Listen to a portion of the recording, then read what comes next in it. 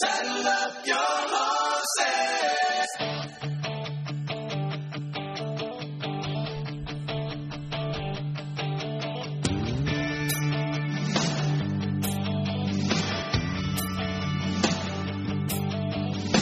Started out this morning in the usual way. Chasing thoughts inside. Well, welcome everyone to the Robin Walters Show. Yeah, started out this morning the usual way. Get up, read the word a little bit, pray for a little bit. I do that. I love it. It's got to start right or it's not going to end right. But after starting out in the usual way, nothing seems to go the usual way after that. Life deals us with a lot of blows, surprises, shocks, good shocks as well as bad shocks. That's just life. And as you grow older, you have to learn to roll with it. I'm still learning. Today, before I forget, I've gotten some questions about the podcast. If you've got a smartphone, click on the podcast icon, type in Robin Walters Show or The Robin Walters Show. You should pull it up. If you're a Rumble fan, go to rumble.com/user/Robin Walters Show. Got that? Well, if not, here it is again. rumble.com/user/Robin Walters Show. Then just put it in your favorites, and you won't have to type that out every week. Okay. Today, I am going to launch for the first time into a peak of the presidential election. It's hard to believe that next year is another election. I mean, we're all still anguishing, laboring under the abysmal, immoral leadership, if you want to call it, in this country. In fact, I've wondered, you know that passage in Scripture said, "Shall not curse your ruler." And, I'm probably guilty of that some of the time with one question that may change the whole answer. If the leadership was stolen, is that the true leader? So is the burglar who's in your house holding you at knife point or gunpoint, is he the, quote, man of the house? Is that the authority that you surrender to? If he has no rightful place in your home, do you owe him any respect or deference? If the president, so-called, has no rightful place in that office, is he then really the ruler of the country? Where you steal an election, if you go steal a car, are you the owner of the car? If you steal somebody's identity, are you really that other person and everybody should be treating you as that person? Well, they do, but they don't have to, and they shouldn't. You see, anything you steal, you're not the rightful owner of it. If you're not the rightful president, then maybe you're not the ruler to whom we are commanded to not curse. Just a thought, and maybe I'm just trying to justify my behavior. It wouldn't be the first time. So let's take our first peek at the election next year, and I want to cover 4 candidates, and I'm going to call them all candidates because we've got one with Donald Trump and 3 that have said everything but that they're running, and I think they probably are. They're kind of feeling it out. But I want to go through these 4 individuals. So for a couple of reasons. Number one, so that I can start the listening audience early in the area of prayer from a biblical perspective. And the biblical perspective here, the parameters within which we need to judge, and I mean judge meaning to ascertain and discern the appropriate candidate and who we would support, comes from Exodus 18:21. And Exodus 18:21 gives the 3 requirements for godly leadership. Now, we rarely ever have 3. Sometimes there are 3 in a person, sometimes not. Sometimes you say, well, okay, best out of 3, 2 out of 3. If your choices are like in California, where the top two candidates are Democrats for every election because of their two-tiered system, you're choosing between two people, each of which are 0 for 3. I do not know any Democrat that has any one of the 3 qualities that are required, and sadly, there are hardly any Republicans that have all 3, and many of them are sorely missing number 3. So what are they? If you had a chance to get your Bible open, you should mark this. This is how you need to pray. God give us, and talks about their men. I'm not going to limit it to men here in this particular situation, but those who are men of truth, men of courage. I'm sorry, I misspoke there. Not men of courage. It kind of comes out the same. But men that fear God, men of truth, and hate covetousness. Fear God, men of truth, and hate covetousness. Now, if you do all 3 of those, you are a person of courage. I think that's where the courage kind of incorporates all 3 of those. But fear God.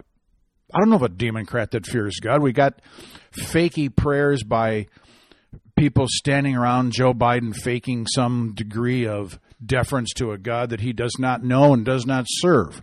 You say, oh, gosh, you're judging the man. Well, you know them by their fruit, right? Jesus actually commanded us to identify trees by their fruit. He has no fruit but rotten. Absolutely rotten. Doesn't fear God. Is he a man of truth? Oh, my gosh. He must. Satan says is a father of lies, and so Joe Biden's got to be maybe his oldest son. All the guy can do is lie. He certainly covets things. If you wouldn't be in Washington, D.C. your entire life if you didn't covet it. This is a place where a lot of Republicans fail. They could be people of truth. They could fear God, and ultimately they end up doing things they shouldn't be doing because they want to keep their derriere in office. Their tush likes the comforts, the perks, the popularity, the privileges, the pension, the health plans that come with office. That's where many get tripped up. So those are your 3 requirements. They need to fear God, be a person of truth, and hate covetousness. So that's how your prayer goes. God, give us the people that satisfy all 3. That's where you might as well start your prayer at the top. Don't shoot for less, or you'll get less. So with that in mind, let's roll. I'm going to start with the one who seems to have jumped in here at the last, Nikki Haley. I've liked her. I like the fact that, she has an immigrant background. I really do. I mean, these are the people who, like Melania Trump and others, that have come to this country for all the right reasons, escaping the hellholes from whence they came, and coming here as essentially refugees, if you will. They are more bound and determined to keep the ideals of this country than many of the native citizens. So that's not a case for uncontrolled illegal immigration at the border. Far from it. But this is just a comment on her, and she just jumped in. I'm not sure where she stands on anything, so I'm going to hold off. Other than to say, I am confident that she is not the appropriate presidential candidate. I do think she may be a good VP. I just need to know more about her. So with that, I'm going to move on to Donald Trump. And I'm going to highlight strengths and weaknesses here as I see them. So on the strength side from Donald Trump, he certainly did a fabulous job with the economy, and I'm sure that he would be focused in that direction again, but with one severe limitation, which I'm going to hold off on because I'm going to list it under one of his weaknesses. He's absolutely the best person dealing with border issues, foreign policies, strong companies, bringing them back to America, military strength. And you can see where his focus is. His focus is clearly on economic things and strength and American exceptionalism. It's what's behind him, Make America Great Again. He comes at it from an economic perspective, doing things that demand, and he got it, foreign respect. Respect from the rest of the world. Something that B.O., Barack Obama, and Joey B.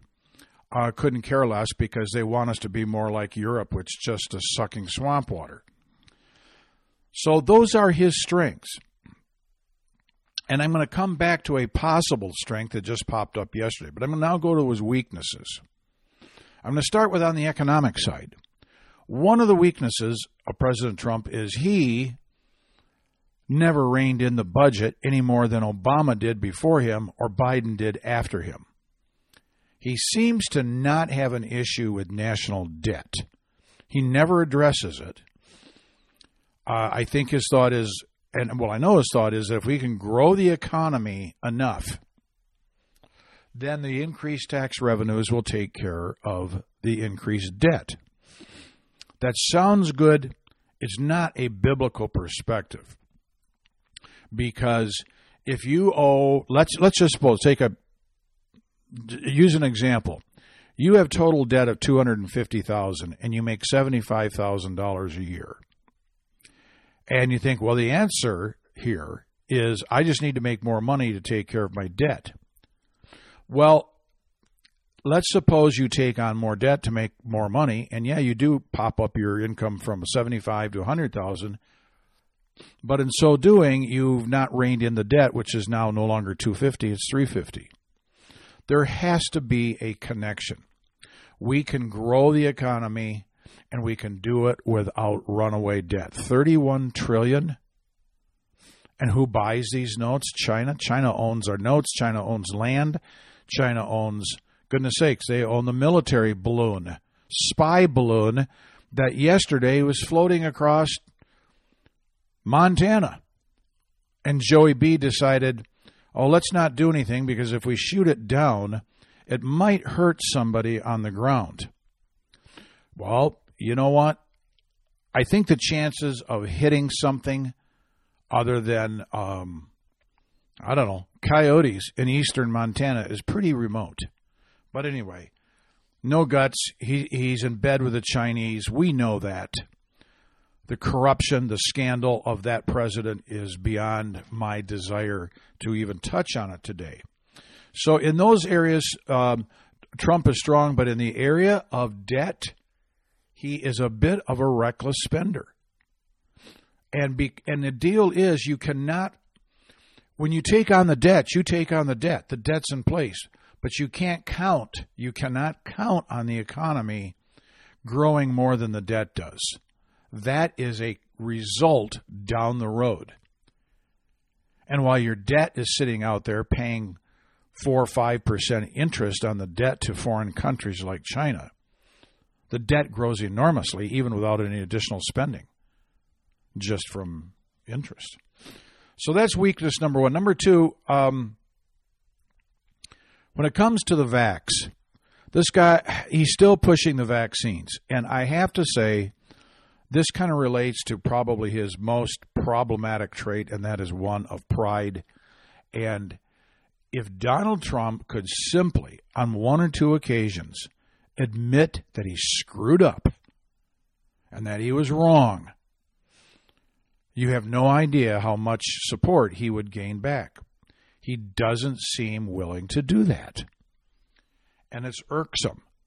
You know, there are a lot of people who would say, well, I'd never vote for Joe Biden, but Trump just ticks me off. He angers me. He's this, he's that. I'm just not going to vote, period. Well, that's why we lose elections. But the vaccine was a mistake. Operation Warp Speed meant let's skip all the testing. We got people dying suddenly all over the place. The CDC is now acknowledging it. I've got people who think, the COVID vax thing, that's behind us. Well, then why is the CDC and Cammie Harris out there telling everybody we need a vaccine booster every single year, even though we know that after X amount of boosters, those who have those boosters are the ones who are going to die Those are the ones who are going to get sick quicker and longer than those who have had less boosters and those who have never been vaccinated. Just take the Southwest Airlines statistic that finally came out. They have averaged forever about 1 to 1.5 pilot deaths per year. Since the vaccine was made mandatory, I'm building on last week's program, which we talked about that, Southwest Airlines has been averaging 6 pilot deaths per year. It would be a 300% increase. We know it's true. And it's happening enough that it's going to be irrefutable at some point. At some point. Trump is still stuck on this thing. Why not move along? Get off it. Admit you screwed up. Now, on the social issues, yes, he picked 3 conservative justices. We're all very, very thankful to him for that. Who, along with other other conservative ideals, were pro-life. So I don't know that Donald Trump picked those 3 primarily because they were pro-life. He may or may not. I think it was because they were primarily conservative overall, and pro-life was one of those conservative pillars. Now, Trump has said that he supports pro-life. He's one of the most pro-life presidents ever, and he has been, although he recently carved out the exception for rape and incest. And, of course, we all carve out an exception for the actual life of the mother. That's not biblically required, that you surrender your life for another. It's an ideal. It's great. Rachel did it when she had Benjamin, right? She died while Benjamin was being born. But it's not required. It's not a requirement. So he's pretty good in that area. I think he knows his base. He knows his base is there or somewhat farther to the right, which means more to the righteous side. Right and righteous kind of go together. But then this is where it gets confusing. When it comes to the queer stuff, he's awful. And he's had this love affair with courting the homosexual community, and I talked on it a couple of weeks ago, the big queer fest down at Mar-a-Lago. The guys dancing in sequin outfits to YMCA, and he holds up a banner, Trump personally holding up a banner that says the most pro-gay president ever. Makes me puke. And it was at that point I said, out. Let's move along.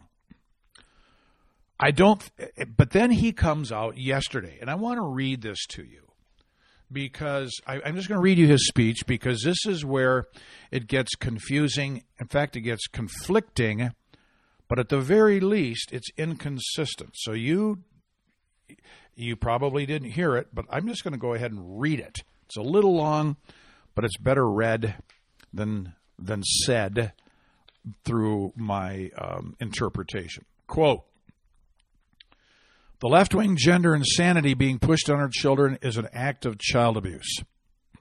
Very simple. Here's my plan to stop the chemical, physical, and emotional mutilation of our youth. On day 1 of my presidency, I will revoke Joe Biden's cruel policies on so-called gender-affirming care. It's ridiculous. A process that includes giving kids puberty blockers, mutilating their physical appearance, and ultimately performing surgery on minor children. Can you believe this? I will sign a new executive order instructing every federal agency to cease all programs that promote the concept of sex and gender transition at any age. I will then ask Congress to permanently stop federal taxpayer dollars from being used to promote or pay for these procedures and to pass a law prohibiting child sex mutilation in all 30 states. I'll go very quickly." Now, I'm just going to interject here. The first thing he's going to have to do is fire Becerra in a heartbeat. Okay, continuing. "I will declare that any hospital or health care provider that participates in the chemical or physical mutilation of minor youth will no longer meet federal health and safety standards for Medicaid and Medicare and will be terminated from the program immediately. Furthermore, I will support the creation of a private right of action for victims to sue doctors who have unforgivably performed these procedures on minor children. The Department of Justice will investigate Big Pharma and the big hospital networks to determine whether they have deliberately covered up horrific, long-term side effects of sex transitions in order to get rich at the expense of vulnerable patients, and in this case, very vulnerable. We will also investigate whether Big Pharma or others have illegally marketed hormones and puberty blockers, which are in no way licensed or approved for this use. My Department of Education will inform states and school districts that if any teacher or school official suggests to a child that they could be trapped in the wrong body, they will be faced with severe consequences, including potential civil rights violations for sex discrimination and the elimination of federal funding. As part of our new credentialing body for teachers, we will promote positive education about the nuclear family, the roles of mothers and fathers, and celebrating rather than erasing the things that make men and women different and unique. I'm going to insert something here. He's almost quoting Mr. Rogers. I hope you've seen that video from 40 years ago where he sings a little song. Boys will be boys, and they were made boys, and girls will be girls because they were made girls. It's great.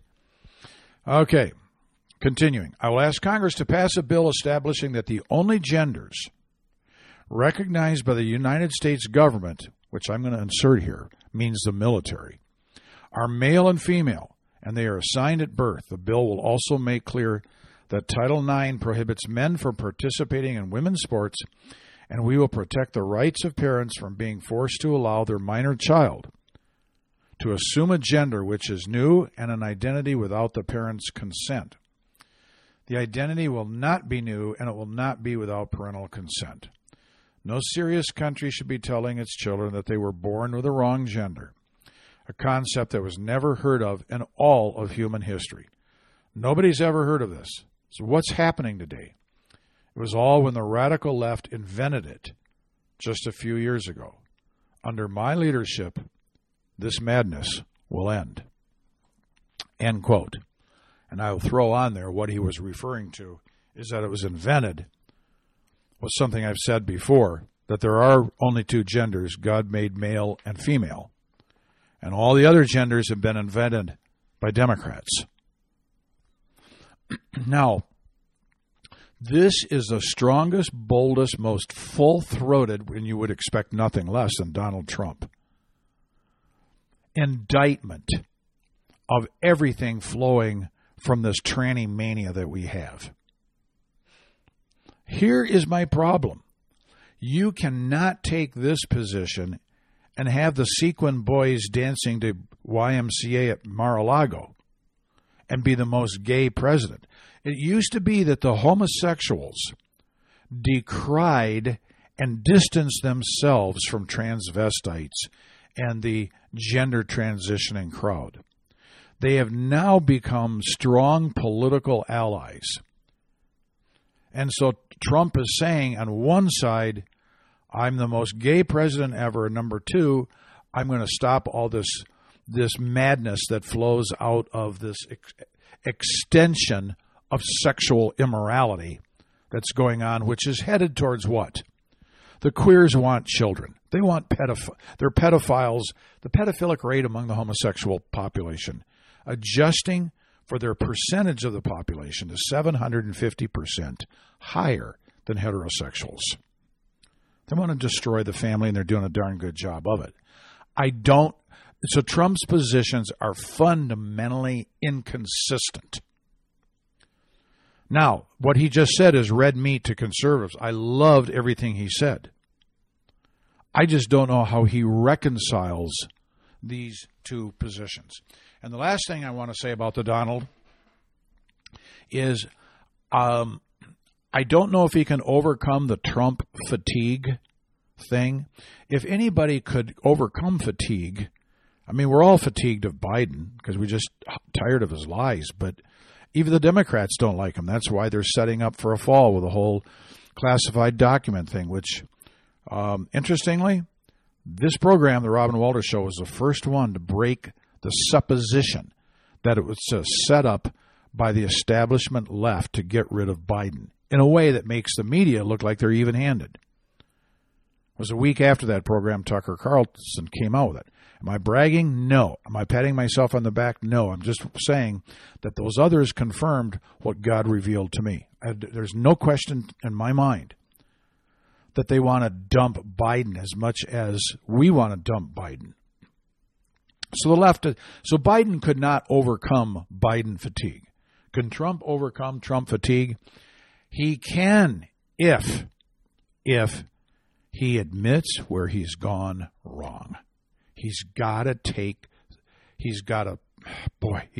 humble himself like Nebuchadnezzar. We did that program a while back. If you don't humble yourself, Nebuchadnezzar, you'll never get off all fours and you'll never be king again. And neither will Trump. I still stick with that. Now, on to Ron DeSantis. I love DeSantis. Now, could DeSantis have given this speech? Yes, not with the force and full-throatedness of Trump. But he also has not announced that he's running for president. And so there's some things he doesn't address, although he does address things more directly and in a better way than Trump does. And so I want to give you his strengths and his weaknesses. The strengths is that there is no person currently running that I think is actually more pro-life and anti-homosexual orthodoxy than DeSantis. He's against the gender tranny garbage and all of those things. He's a states' rights person. And most of all, even though Trump made references to parental rights, there is no stronger person affirming and has acted in defense of strong parental rights when it comes to education. And this resonates with me so strongly because I have felt and I have said ad nauseum, there's no turning around this country as long as the government school education, or better known as indoctrination, continues in any way, shape, or form remotely close to what it is. The country is over. It's done unless there is a new generation being raised up to be godly, to be raised up, and it starts with education. I've said over and over and over again. I get sick of myself hearing it.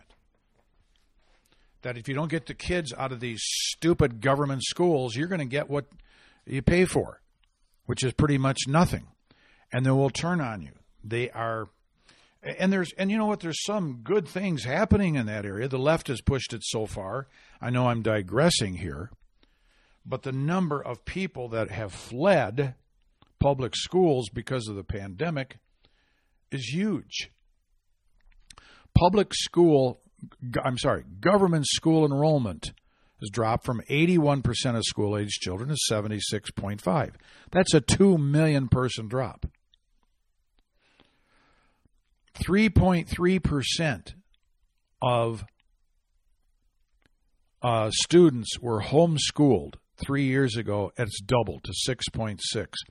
No greater place, and I love saying this, as homeschooling had a greater impact than among black households, where 3% were homeschooled in the spring of 2020. And in 1 year, it jumped from 3 to 18%. So this is probably DeSantis' defining issue, and it is, in fact, the most important issue. Now for his weaknesses. We're coming into a break. I'll get to his weaknesses. They're no biggies to me, but you know what? I don't even want to start. Don't go away. This is Robin Walter with the Robin Walter Show. See you in a few minutes. The Robin Walter Show is a listener-supported program. Your contribution goes to help as many people as possible to hear that the Word of God has answers to help you survive and even thrive in the dark days ahead in this country. We pledge to bring you the critical information you need to make informed decisions in this age where big tech and big media have conspired to rid our country of everything Christian.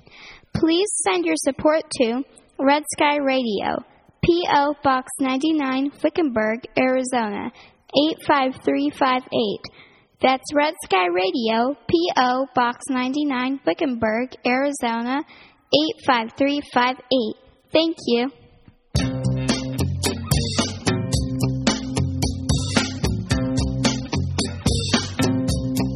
Mustang Sally.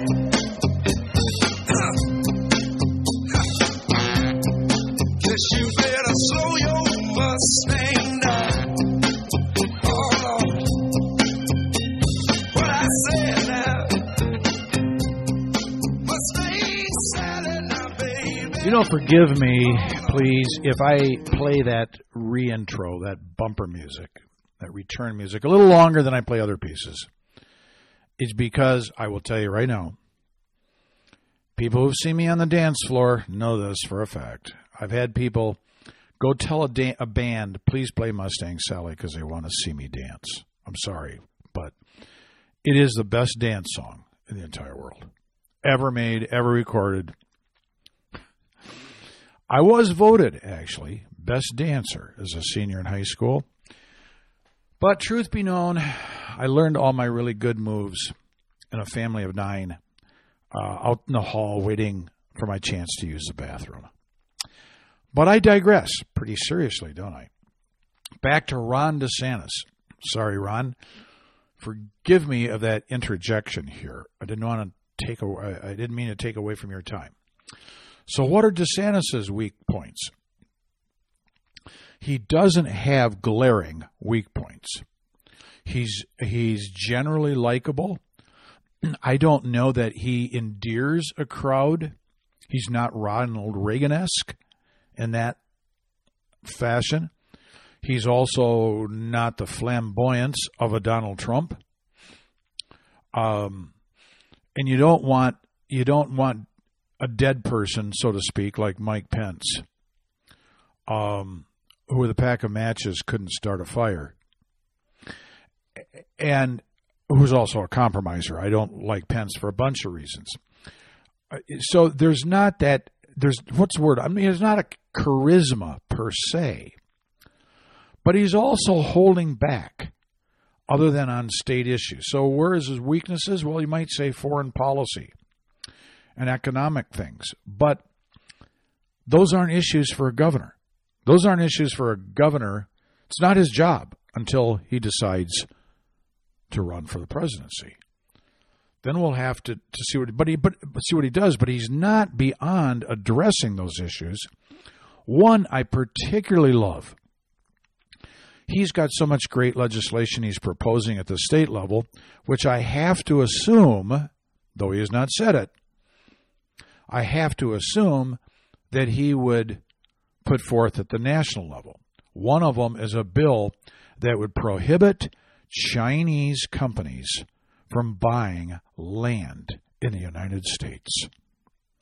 Now, this is a huge plus over Trump, because while Trump can deal with the Chinese, he doesn't suck up to them like Biden does, because Biden's in bed. It's an incestuous relationship he has with China. But Trump has an amiable, cordial relationship in the sense that he says, I think we can beat them at their own game. But I don't think he would go to the extent of passing legislation or attempting to pass legislation that would prohibit Chinese companies from buying land in the United States, which they should. I think all foreigners should be prohibited from owning U.S. land. And you know what? That's actually biblical. I wish I had the time to go to why you do not let foreigners buy land in the United States. Now, this is going to bother a few people listening to this program who probably are Christians and own land and they're not a U.S. citizen. Well, I don't know.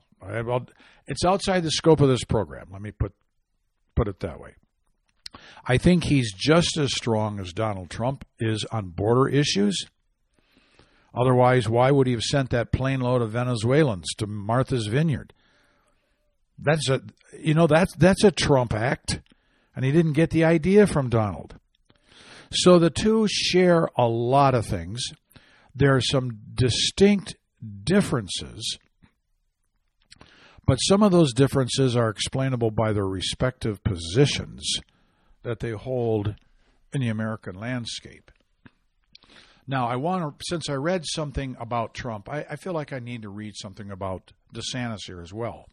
And then I want to wrap it up with the fourth party. DeSantis takes on the education establishment and building his brand, to quote an article from of Yahoo, of all places. And I'm going to quote them. I'm going to read from their article. Because this is if Yahoo's saying this, I don't know if I should be concerned about DeSantis if Yahoo deals even-handedly. We know they hate Trump, but most people hate Trump for personality reasons. Like about 90%, 99% of the people hate him because they don't like his personality, not his policies, his personality. But Yahoo describes him, DeSantis here, as the vocal culture warrior. And that is correct. He is the vocal culture warrior in a way that Trump is not. Trump takes certain things in the culture, but he's not a warrior. He does not see what's happening in the way DeSantis sees it, that it is war. He vows to take on liberal orthodoxy and its champions, whether they are Disney or Martha's Vineyard or in the state's public libraries. I love that he's taken on the libraries. But his crusade has perhaps played out most dramatically in classrooms and on university campuses. He has banned instruction about gender identity and sexual orientation in kindergarten through third grade. He's limited what schools and employers can teach about racism and other aspects of history, and rejected math textbooks en masse for what the state called indoctrination. Now, I got to interject this. Keep in mind, when they're writing here, what the state calls indoctrination, meaning this is what a good state of California calls indoctrination, not a bad state like California, because California doesn't call it indoctrination. They call it education. Most recently, he banned the College Board's advanced placement courses and African American studies for high school students. And I will inject why. Because it's built around the 1619 Project and critical race theory, all of which suck, are anti-American, most of all, just plain false. The other day, DeSantis took his most aggressive swing yet at education establishment, announcing a proposed overhaul of the state's higher education system that would eliminate what he calls ideological conformity. If enacted, courses in Western civilization would be mandated, diversity and equity programs would be eliminated, and the protections of tenure, this is huge, would be reduced. In other words, what Ron is saying is sort of the educational equivalent of term limits. Well, it's not term limits, it's reducing the protections of tenure. And these are things I don't think Trump would address with the same intensity. In fact, I just know he won't. And this is what was said about. No, you know what? I'm going to finish just this quote just a little bit more. He has banned abortions after 15 weeks of pregnancy. I like that. It doesn't go far enough. I don't think it goes as far as he'd like. I think he went as far as he could get with it. But his plan is to have Florida's colleges look like Hillsdale College in Hillsdale, Michigan, which is, by the way, the only university I routinely, regularly, annually support financially. They are fabulous. Because he said the other institutions are hostile to academic freedom because they impose ideological conformity. Oh boy. You see, this is what is needed. And in fact, I love this little excerpt from his speech. He says, "My compass are the principles reflected in the constitutional oath that I have taken, for which Americans have given their lives, that our rights are endowed by God, not government, that we the people loan power to government under the Constitution in order to protect our rights. Government's role is not to ruin our lives." So that was part of his speech. Now, what does this all boil down to? Because you're probably sitting there thinking, man alive, there's something good in each of these. Trump has some weak spots. DeSantis just has some absent spots. I think that's because, it's just not time yet to go public with these things. But if I had to boil the difference down to these two, this is a question I've already been asked, so I'm going to get it out there ahead of time before anybody else writes. It's this. Donald Trump comes from a position that essentially he believes that America's problems can be solved primarily, not exclusively, but primarily through a re-strengthening of the American economic system, American military prowess, American respect abroad. That's how this country is made great again. And that, oh, by the way, we're going to do some things domestically, but that the success outwardly will ultimately trigger success inwardly, meaning domestically. Whereas DeSantis is the opposite in the direction. DeSantis believes that the problems of this country are not fundamentally economic. Those are problems, foreign policy, all those are issues, but the solution lies in solving domestic social issues. They are at the core.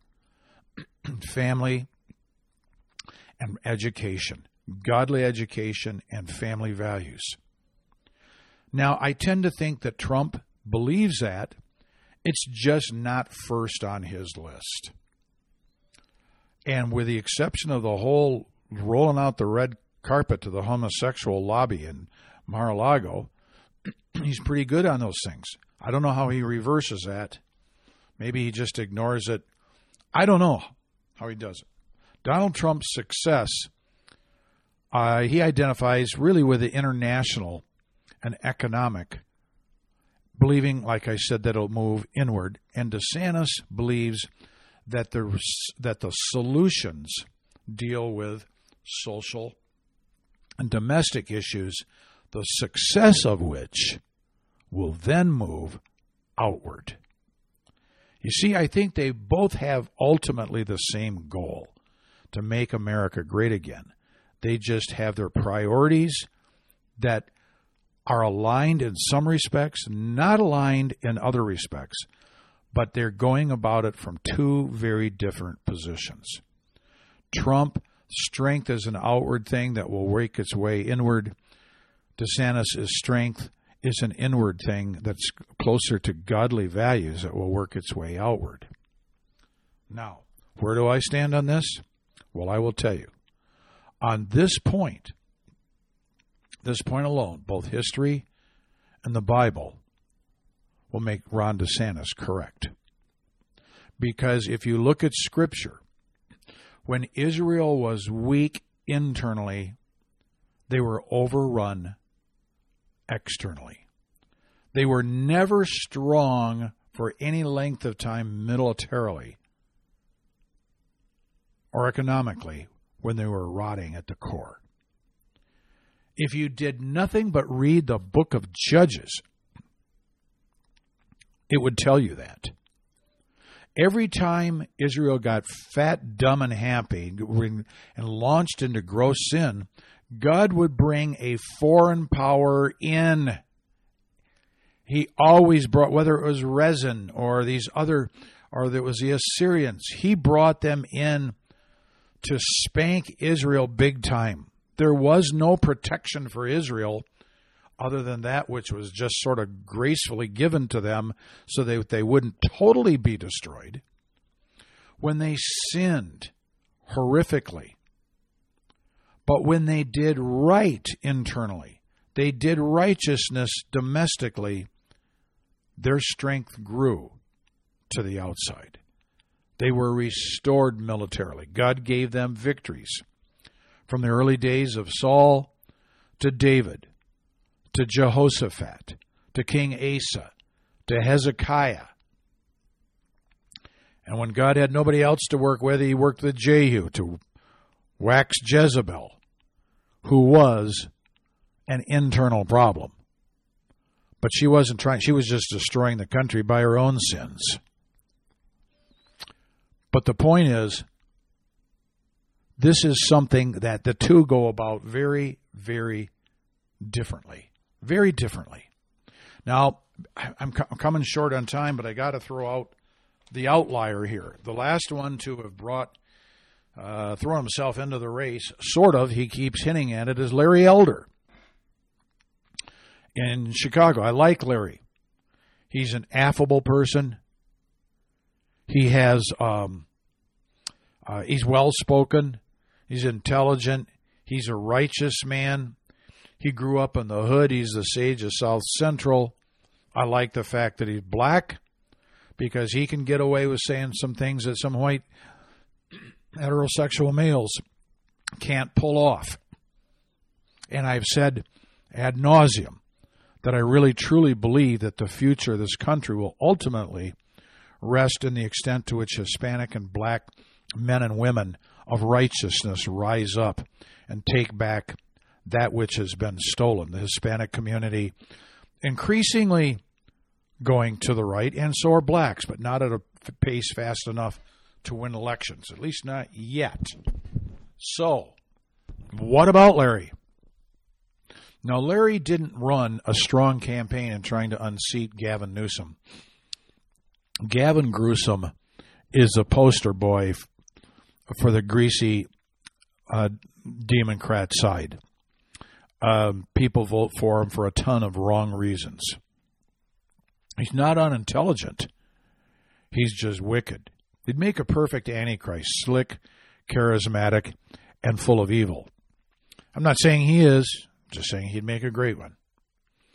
In case, Satan, you're looking for an Antichrist, there you go.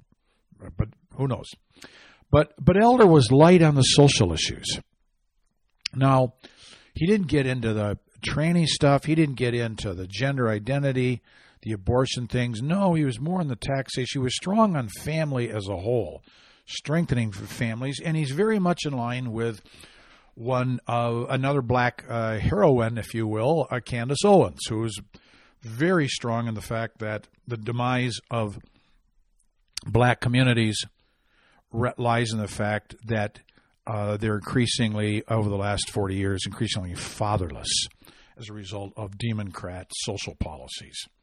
So he was big on that, but he didn't go very deep into those other issues because I think his thought was, I have to be not a national Republican. I need to be a state Republican in California, and I have no chance of getting elected if I go hard on those issues. I sort of fault him for that, but who knows how much he would come out on a national stage, knowing that those issues are red meat to the heartland of America, which is the last part of this country holding, seemingly, any sort of majority or near majority of godly values. Like I said, the fact that he's black is an absolute plus, which of course is going to confound the left. They're going to get all teed off, and they're going to have to re-practice and regurgitate all of their, Uncle Tom barbs. Now, one other thing that popped up And I'm going to finish with some scripture that I think is kind of interesting. I know what some of you are thinking. I've thought it. Does it work? Does it fit? And by the way, I one other thing about Elder. I don't think Elder's the right person for president, but I think he would make a fabulous vice president. I don't have time to go into that unless I ignore some things I got to say, and I can't do that. But starting to pop up across the southeast in the Florida area are the Don Ron billboards. Don Ron. DonRon.com, I think it is. I'm not sure. I think that's what it is. Speaking of Donald Trump and Ron DeSantis, people already pushing for a ticket for those two to run together. Does it work?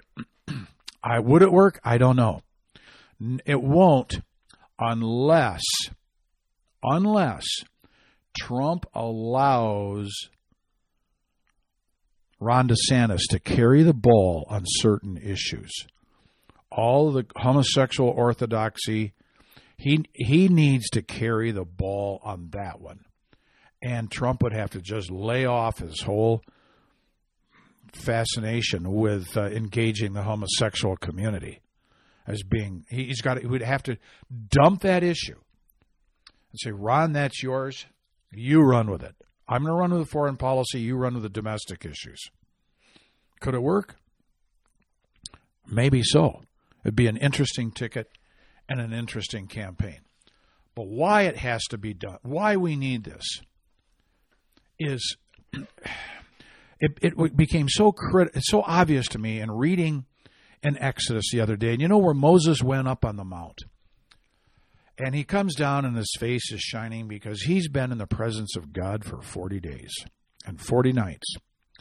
Just before he leaves, all of Israel pledges that they were going to do what Moses said.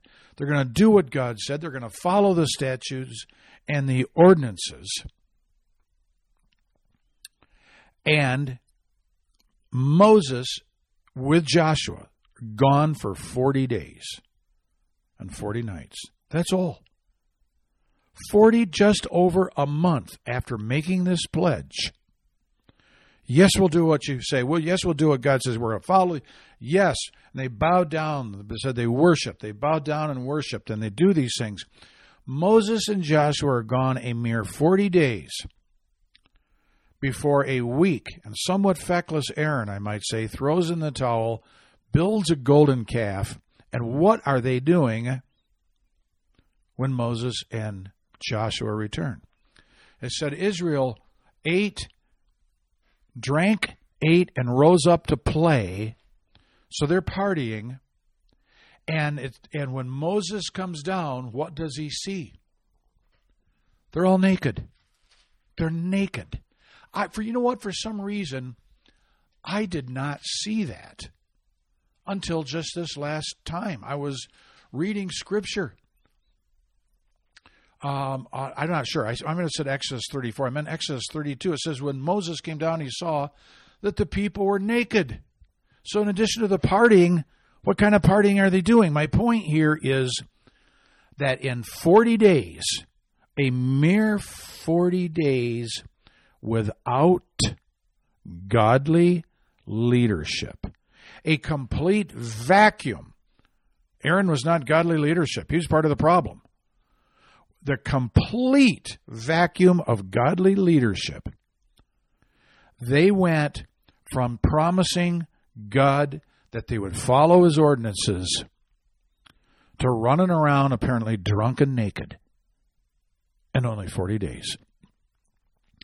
This is where we are headed as a country because of the absolute vacuum of moral leadership. It has to be there or we're done. Maybe it is too late. There's even an alarming passage in Exodus 33 where God says, I'll take you to a land that's flowing with milk and honey. But the way you guys are acting, I'm not going to go into the land with you. This is pretty amazing. This is God actually saying to Israel, it says they're stiff-necked, but they had just got done committing these horrific sins of drinking, apparently drunk. I don't know. That seems to be the implication. Running around naked and all that would involve. God's sort of saying, you know what? I kind of don't really even want to be around you guys. So if this is the way you're going to be, I am not going to go with you into Canaan. I'm not going to be with you. And guess what? When God's not with you, you're toast. It's over. There's nothing more that you can do. If God's not with you, who can be with you? There's no help from man that's worth anything. You don't have a God who is going to make his enemies your enemies if you made friends with God's enemies. So you have to pray. You have to lift up that passage from Exodus 18:21 about who do we elect. There need to be people who fear God, love the truth, and hate covetousness. And with God's mercy, just maybe, we will have a sort of a Moses and sort of a Joshua back down in the camp to put things in order before we go off the rails. Rob Walter encouraging, sit tall in the saddle, America. Remember, ride for the brand of Jesus Christ.